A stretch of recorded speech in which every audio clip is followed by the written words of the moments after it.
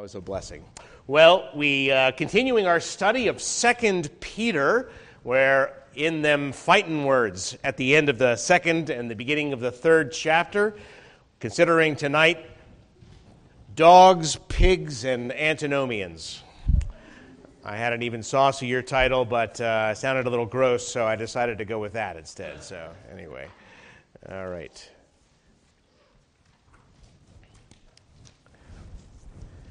Let's pick up at the end of chapter 2. Peter is warning us about the false teachers and here their end. So let's give attention to the word of the Lord. Picking up in verse 18 for context, for when they speak great swelling words of emptiness, they allure through the lusts of the flesh, through lewdness, the ones who actually have escaped from those who live in error, while they promise them liberty, they themselves are slaves of corruption. For by whom a person is overcome, by him also he's brought into bondage. For, passage for today, if after they have escaped the pollutions of the world through the knowledge of the Lord and Savior, Jesus Christ, they are again entangled in them and overcome, the latter end is worse for them than the beginning. For it would have been better for them not to have known the way of righteousness than having known it, to turn from the holy commandment delivered to them. But it has happened to them according to the true proverb, a dog returns to its own vomit, and a sow being washed to her wallowing in the mire. Beloved, I now write to you this second epistle, in both of which I stir up your pure minds by way of reminder, that you may be mindful of the words which were spoken before by the holy prophets, and of the commandment of us, the apostles of the Lord and Savior, knowing this first, that scoffers will come in these last days, walking according to their own lusts, and saying, where is the promise of his coming? For since the fathers fell asleep, all things continue as they were from the beginning of creation. For they willfully forget this, that by the word of God the heavens were of old, and the earth standing out of water and in the water, by which the world then, as it existed, perished, being flooded with water. We'll leave there. Let's pray together once more. Our Father in heaven, such strong and fearful warnings. Surely we long to see your church freed from such a scourge. We pray that you would protect this congregation, those whom we love, from the terrible effects of the wicked teachers. And so we pray that the Church of Christ might again be purified in our day. Not only we pray for revival, but for a thoroughgoing reformation, that we might again rejoice in the purity of the truth that leads to godliness for Christ our Lord. Amen. During the Spanish Civil War, there was a royalist general who was making his way at the head of an army to a city, and a reporter stopped him and asked him just how many columns of soldiers he had. He said, 5. I have 4 at my back, and I have a 5th column inside the walls. Ever since, that term, 5th column, has been used to describe traitors, those inside who are in fact helping the enemy. Peter warns in this section about the church's 5th column, about those teachers, those insiders, who are in fact leading the church astray and its members into perdition. These insiders who have known the truth and yet turned against it. We think about this happening time and time again in history. We've already sung about Judas tonight, and there have been many, many Judases since. I was thinking this week about one of the men of the Westminster Assembly in 1643, one of those 5 delegates from Scotland that came with Alexander Henderson and George Gillespie and Samuel Rutherford, an elder and a nobleman chosen among all the people of the nation to advance that Reformation, a man named John Maitland, who is better known perhaps by his title, as that was the custom, the Earl of Lauderdale. As a young man, He was recognized as one of the most able and zealous defenders of the Reformation in Scotland. And so it was only to be expected that he would be chosen to represent the church at that assembly. And what's more, during the years of the bitter persecution that was suffered by the church in Scotland, Maitland went to prison several times for his convictions, bold and unashamed. And in prison, he wrote letters full of courage and full of faith and full of joy that he was suffering indeed for the sake and for the name and cause of Christ. Why, he spent his time in prison mastering more completely the Old Testament in Hebrew. Now, that's a man. All right. But something happened after Charles II was restored to the throne. In 1661, I don't know what to say, but the Earl of Lauderdale switched sides. He became an ardent royalist and supporter of the king's claim to be head of the church. He betrayed the Solemn League and Covenant, and he set about undoing all the work of the Reformation that he had done. And to the shock and dismay of his friends, it was like he had never been on their side. He became one of the king's most influential advisors. He became certainly one of the most powerful men, one of the two most powerful men in Scotland, no doubt. And he began to live a life of drunkenness and profane humor and of sarcastic and mean-spirited ridicule of the covenanted ministers with whom he had formerly suffered, all while still professing himself to be a devoted churchman. It was just such a catastrophe.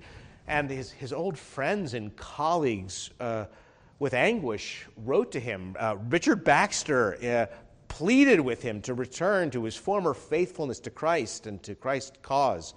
But it was to no avail. And at last he became the great persecutor of the Covenanters. The Earl of Lauderdale was the chief one to send the troops and hunt them down, to cut them down in the fields, to send them to the gallows. And it was this same John Maitland, Earl of Lauderdale, former Westminster Assembly member, former prisoner for Christ, who bought the Bass Rock, that outcropping in the Firth, that bleak and cheerless small rock of an island northeast of Edinburgh, and turned it into the infamous prison where so many of his former colleagues died. And there he sent the most eminent ministers of Scotland, some of the finest men of God of any age, to die a very miserable and tortured death. So one historian describes Lauderdale as the Judas of the covenant. This is just one story among so many. And we think, how could it happen? How did it happen that such a warm, gracious, devoted, serious follower of Christ, who'd even been willing to suffer to the great extremes for him, one of a handful of leading men for Christ in the world of that day, that he should become and remain ardently till his death one of his bitterest enemies, though still nominally inside the church? How could such a complete reversal of mind and heart take place? Well, I don't know. But Peter describes it here. Indeed, one commentary calls this section of Scripture vomiting dogs and wallowing hogs. I thought that would be a fun sermon title, but I thought it was probably too repulsive for you, so I picked something a little better, dogs, pigs, and antinomians. But Peter clearly wants us to be repulsed at the kind of description that he had just written to us, to feel repulsed when we see the enemies of Christ doing an about-face and working in the church with might and main to destroy God's holy people. We're going to be considering several aspects of betrayal from this section. Betrayal described, betrayal predicted, betrayal explained, and at last, betrayal condemned. And I'm going to be working backward through the passage because I hope it'll be clearer to you that way as we go from the end to the beginning. Let's start with betrayal described as we learn some of their teaching. In chapter 3, verses 3 through 4, we already learned about their low morals, but here we read about scoffers coming in the last day, walking according to their own lusts, saying, where is the promise of his coming? For since the fathers all fell asleep, things continue as they were from the beginning of creation. Here is a brief description of their false teaching. As one writer summarizes, Peter faced a curiously modern predicament. There were people in the church who were living sensual lives and justifying it, and that infection was spreading. They did not believe in the notion of judgment, and they laughed at the second coming. End quote. Here's the church's fifth column, busy at work, betraying the holy city of God. Betrayal described. But as that writer said, it's also a very modern predicament. Poll after poll report things like this: no observable difference between the moral behavior of professing Christians in the rest of America. Barna, Gallup say such things. Surveys reveal a nation where most claim to be religious, but few take their faith seriously, said one Newsweek article. After one major survey, George Barna concludes, every day the church is becoming more like the world it allegedly seeks to change. And reports like this reveal a very deep-seated problem in the church, a problem that has existed since the days of the apostles. It has been called different things in different times. In Geneva, it was called the Libertine Doctrine. It was Luther who coined the most common term used today, antinomian. Anti meaning against, and nomos, the word for law, being, as it were, against the law of God. Not against the grace of God, but against any holy requirement of the law or the holy commandment, the way of righteousness, as Peter describes it. Luther's early friend and fellow reformer, Johannes Agricola, taught this in Germany and led many people astray, and was a matter of great shame to the cause of Reformation. It's happened in every age. J.I. Packer has identified no less than 5 different ways in which we've been affected by this in more modern times. Now in the church, some have a more feeling-based approach to Christianity and say that, what God really requires of Christian is love, in the most squishy and non-specific way, right? Some take the Spirit-based approach and say, well, the Spirit is leading us as Christians, and therefore we're not under the law. We've had the dispensational approach, which taught the carnal Christian doctrine to us that, you could have Christ as Savior, but not as Lord. There was a kind of easy believism in the evangelical church from the beginning, where people were stressing liberty and grace and forgiveness, no matter how wicked the people. So, like the old poet Heinrich Heine said, of course God will forgive me. That's his job. And so this corrupt teaching, this turning the grace of God into a license for immorality is not new, but it is very discouraging. It is a terrible development for the church. Vomiting dogs and wallowing hogs, leading many astray in the church. Betrayal described. We know, of course, from the gospel that the very same God who sent Christ for our forgiveness sent also his Spirit to lead us in holiness. And these are constantly put together in the promises of the new covenant, in the writings of the apostles. The same God that justifies us through his Son so sanctifies us by his Spirit. Romans 8, for example, there is no condemnation to those who are in Christ Jesus, who don't walk according to the flesh, but according to the Spirit. And so artlessly, time and again, we are remembered that not only do our sins and lawless deeds he remembers no more, but also he puts in within us a new heart and a new spirit within us to cause us to keep his statutes. And people that seek to divide those things of the new covenant seek to destroy God's people in immorality. Betrayal described. We also have in the passage betrayal predicted. Going back a few verses, Peter says twice here, I'm writing to remind you of these things that you already know, but you're going to have a tendency to forget when they start to happen in the church. But, for example, here in verse 2, that you may be mindful of the words that were spoken before by the holy prophets. I'm pretty sure he means we might say the Old Testament prophets, as he's referred to them before. The things which they warned would happen, and also the commandment of us, the apostles of our Lord and Savior, knowing this first, that scoffers will come in the last days, walking according to their own lusts. He gave us similar warnings before. In fact, all the way back in chapter 2, verse 1, it was almost the first thing that he said in this section. There were first false prophets among the people.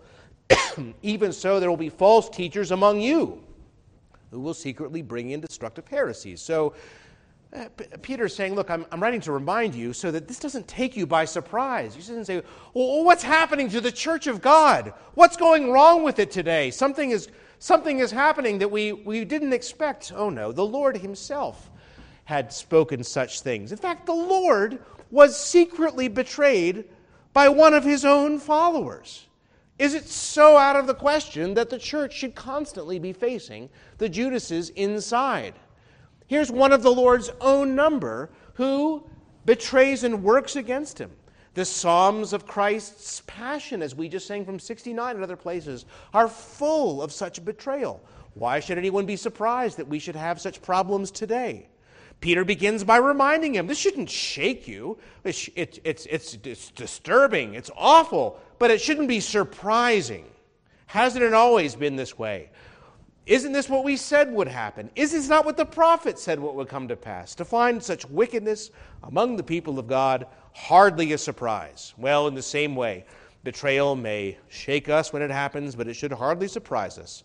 It's spoken of again and again. I'll just pick one passage from 1 Timothy 4, where we read that the Spirit expressly says in later times, that is in the time of Messiah here, our time, these last days, that some will depart from the faith, not to become non-Christians, you see, but hold on, giving heed to deceiving spirits and doctrines of demons, speaking lies in hypocrisy, having their own conscience seared with a hot iron, forbidding to marry, commanding to abstain from foods that God created to be received with thanksgiving by those who believe and know the truth.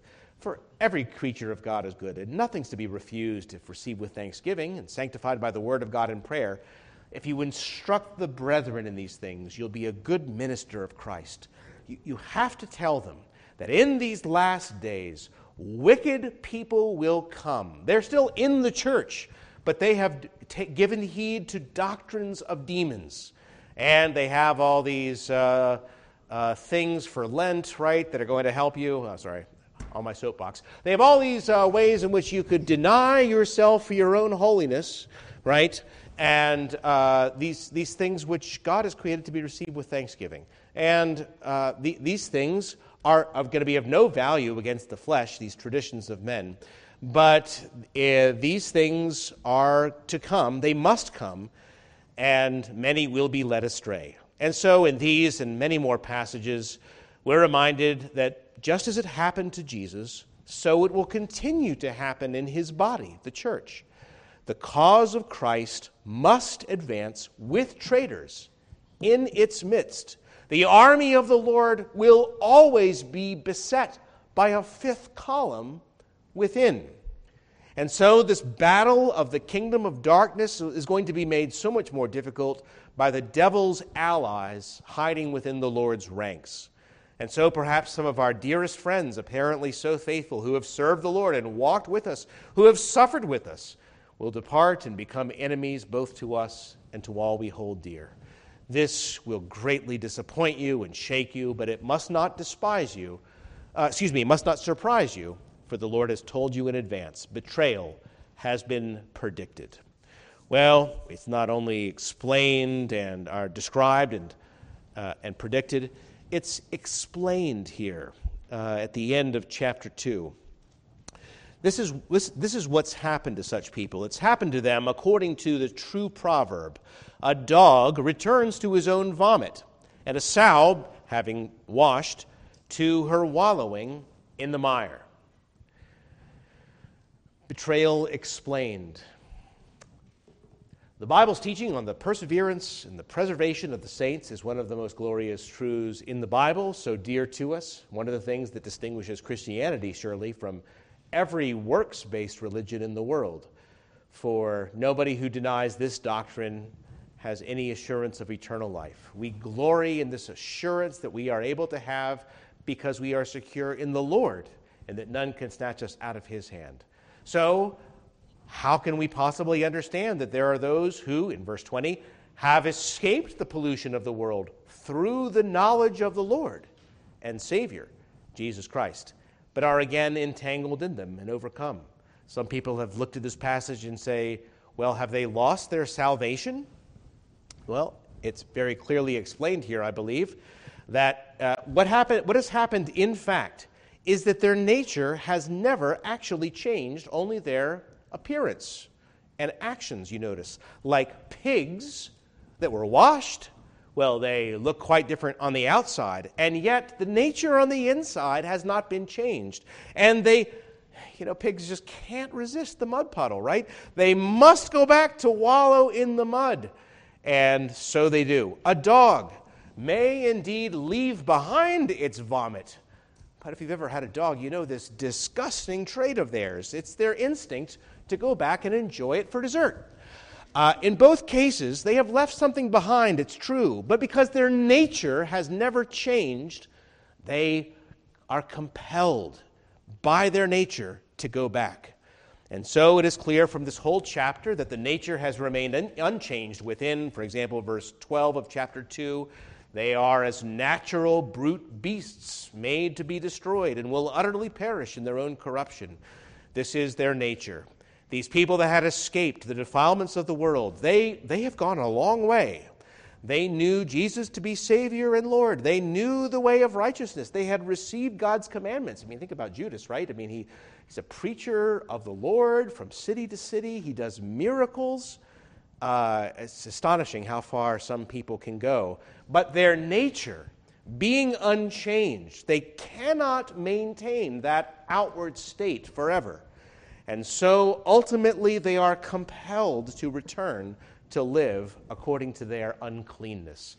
And so Peter explains what's going on. Not that there's been some loss of salvation, but there has been a return to one's natural desires that had never been changed. So we have this betrayal described, we've had it predicted, we've had it explained, and finally we have it condemned. In some particularly frightening words in chapter 2, verses 20 and 21, how their latter end is worse for them at the beginning. It would have been better for them not to have known the way of righteousness than having known it, to turn from the holy commandment delivered to them. Well, what can we say about people who have left the way of Christ? Well, we've said that they've never been born again. Well, that's true. You can't lose eternal life. But these people are in a far worse position than others who had never been born again. These who had known the Lord, who had known the truth. Judas, when he was betraying Jesus, it wasn't because he didn't know who Jesus was. He knew perfectly well what he was doing. And this is the great wickedness. This is the wickedness of those cities that we read about earlier, Tyre and, Chorazin and Bethsaida and Capernaum. These cities that had not only heard the Lord's teaching, that had seen his mighty works. They had no excuse. They knew, and still they would not repent. And he says it's going to be better in the day of judgment for Sodom and Tyre and Sidon than for Chorazin, Bethsaida, and Capernaum, right? Okay. So the worst sins are committed in the church. To know what you are doing and whom you are opposing and to do it anyway is a particularly wicked thing. Hebrews chapter 10 explains it this way. Anyone who rejected the law of Moses died without mercy on the testimony of 2 or 3 witnesses. But of how much worse punishment do you suppose he'll be thought worthy who has trampled the Son of God underfoot, who's counted the blood of the covenant by which he was sanctified a common thing and insulted the Spirit of grace. For we know him who says, vengeance is mine, I will repay. And again, the Lord will judge his people. It's a fearful thing to fall into the hands of the living God. Well, there are people who are his people, who have been sanctified by that blood of the covenant, whom the Lord will judge and who can expect a fiery indignation on that day, having committed far greater sins than others, because they have knowingly and willingly trampled the Son of God, as it were, underfoot, despising the Spirit of grace, and becoming new covenant breakers. And so Peter warns their last state is worse than their first. And this is why Peter uses really such, you might say, over-the-top language, right? Why does he speak this way? Because these are the chiefest of sins. Well, what can we say about these things then? I just have 2 points of brief application and we'll conclude. Such betrayal of Christ is inevitable, for we cannot read the heart or avoid the problem. Such betrayal of Christ is inevitable, for we cannot read the heart or avoid the problem. We've already said the Lord was betrayed by one of his own, and so it will be that we will share in those sufferings, even from within the camp. We are obviously alarmed. We are shaken when someone we know departs from the Lord. We sometimes think, if we only had done a better job as parents or as elders or as a church, then we could have avoided that problem. But that is not the case. Jesus explains the mysteries of the kingdom of God. He says, this is what it's like. It's like a man who goes out and sows seed and it falls on all kinds of ground, on hard path or shallow soil or weeds or sometimes good soil. And you remember what happens. Nothing comes of the first. The second is springing right up, but then it's scorched because it doesn't have any root. The third is choked by the weeds and brings nothing to fruition, as the cares of the world do to some of Christ's professing followers. But then there's that good soil that bears the fruit. And this is what the kingdom of heaven is like, he says. This is the nature of the kingdom. You cannot change the nature of the kingdom. Not all Israel are Israel. And we are to remember that the Lord has prepared us. When they go out, as those disciples were being sent to spread the word, and they were to see these things happening, they were to know that the Lord had warned them of it. And the church, therefore, must be still prepared to this day. And Judas looked and sounded and acted the same as the rest of the 12, though he was not the same. And if the rest of those disciples with him day in, day out, did not detect Judas as even a likely traitor after 3 years of intimate fellowship, it is certain that you and I will not be able to detect those in our midst who might do such a thing. The Apostle Paul thought Demas his loyal partner in the gospel work until the day that, for the love of the world, he deserted him. Turncoats will be identified when they turn. The church is now, as it has always been, a mixed company composed of both genuine believers and what the old Puritans used to call temporaries. We can't read the hearts of others. We can't avoid the problem. We want to hear a solid profession of faith. We want to encourage people, and yet there's one thing that we cannot do. We cannot avoid the problem by trying to have only the fourth kind of soil in the church. Such betrayal is inevitable. We can't read the heart. We can't avoid the problem. But this we certainly can do, you and I. Second point of application, let us each take heed for each other, lest we fall. We can deal closely and honestly with our own hearts and with each other. And this warning should cause us each to shudder at the thought that anyone whom we know and love would ever follow such men to their destruction, and so let him who thinks he stands take heed lest he fall. We need to heed this warning as it is given at some length with these vivid reminders that we must not forget. You'll probably know Robert Louis Stevenson's tale, The Strange Tale of Dr. Jekyll and Mr. Hyde. Dr. Jekyll was a wealthy doctor who from time to time would commit indecent acts of which he was thoroughly ashamed. But as he reflected on his life, the public life upright and respected, the other life shameful and secret in the story, he began to experiment with a certain chemical combination to see if he could isolate those two parts of his mind and create something that would allow him to indulge in those most hideous and base activities without the anxiousness of conscience. And so he created a potion that did transform him into a repulsive man who expressed that pure evil that existed within him. And then afterward, he could drink the same potion and reverse the effect and transform himself back to his original self. And he could do that whenever he liked. He could enjoy expressing his depravity one day without shame, and then change back and enjoy a moral and upright life. Day in, day out, the private shame eliminated, the public virtue extolled. But then one sunny day, sitting in Regent's Park, the doctor, having taken no potion, suddenly was transformed into Mr. Hyde. And he sought the help of another doctor, but the potion wasn't effective any longer. Previously, he could do it whenever he wished. He could go back and forth and return to his normal life, and eventually, you see, he became that monster. And in the end, Mr. Edward Hyde actually committed suicide, despairing of ever changing back from the evil creature he'd become.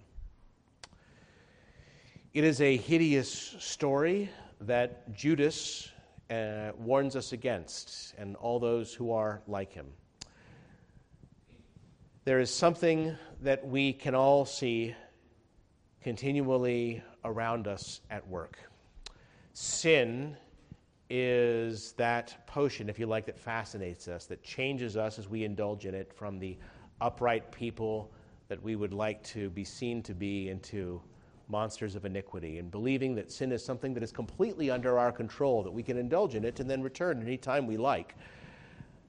That we are the masters of our destiny until, of course, the terrible truth sets in that sin will not be a servant, and that sin will be the master. And after a while, the master will command complete obedience until the Lord is betrayed with a kiss. This is how it happens, and I think there's little doubt that this is what Stevenson was writing when he was giving that novel. He was giving a warning that Peter also is giving to the church here.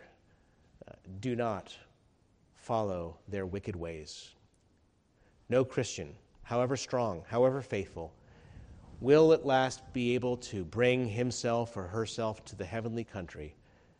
We all feel that same weakness and that temptation within. In fact, we have succumbed thousands of times to sins and our overweening pride, which seeks to minimize them. We are always overestimating ourselves and underestimating our sins. And so, Jesus says, we must humble ourselves and abide in Him. Let Him lead us in the way everlasting. We do not have that power within ourselves. Jesus says, I am the vine and you are the branches. He who abides in me and I in him, he bears much fruit. For without me you can do nothing. If anyone doesn't abide in me, he is cast out as a branch and withered, and they gather them and throw them into the fire, and they're burned. If you abide in me and my words abide in you, you can ask what you desire, and it will be done for you. And by this my Father is glorified, that you bear much fruit. So you will be my disciples. As the Father has loved me, I also have loved you.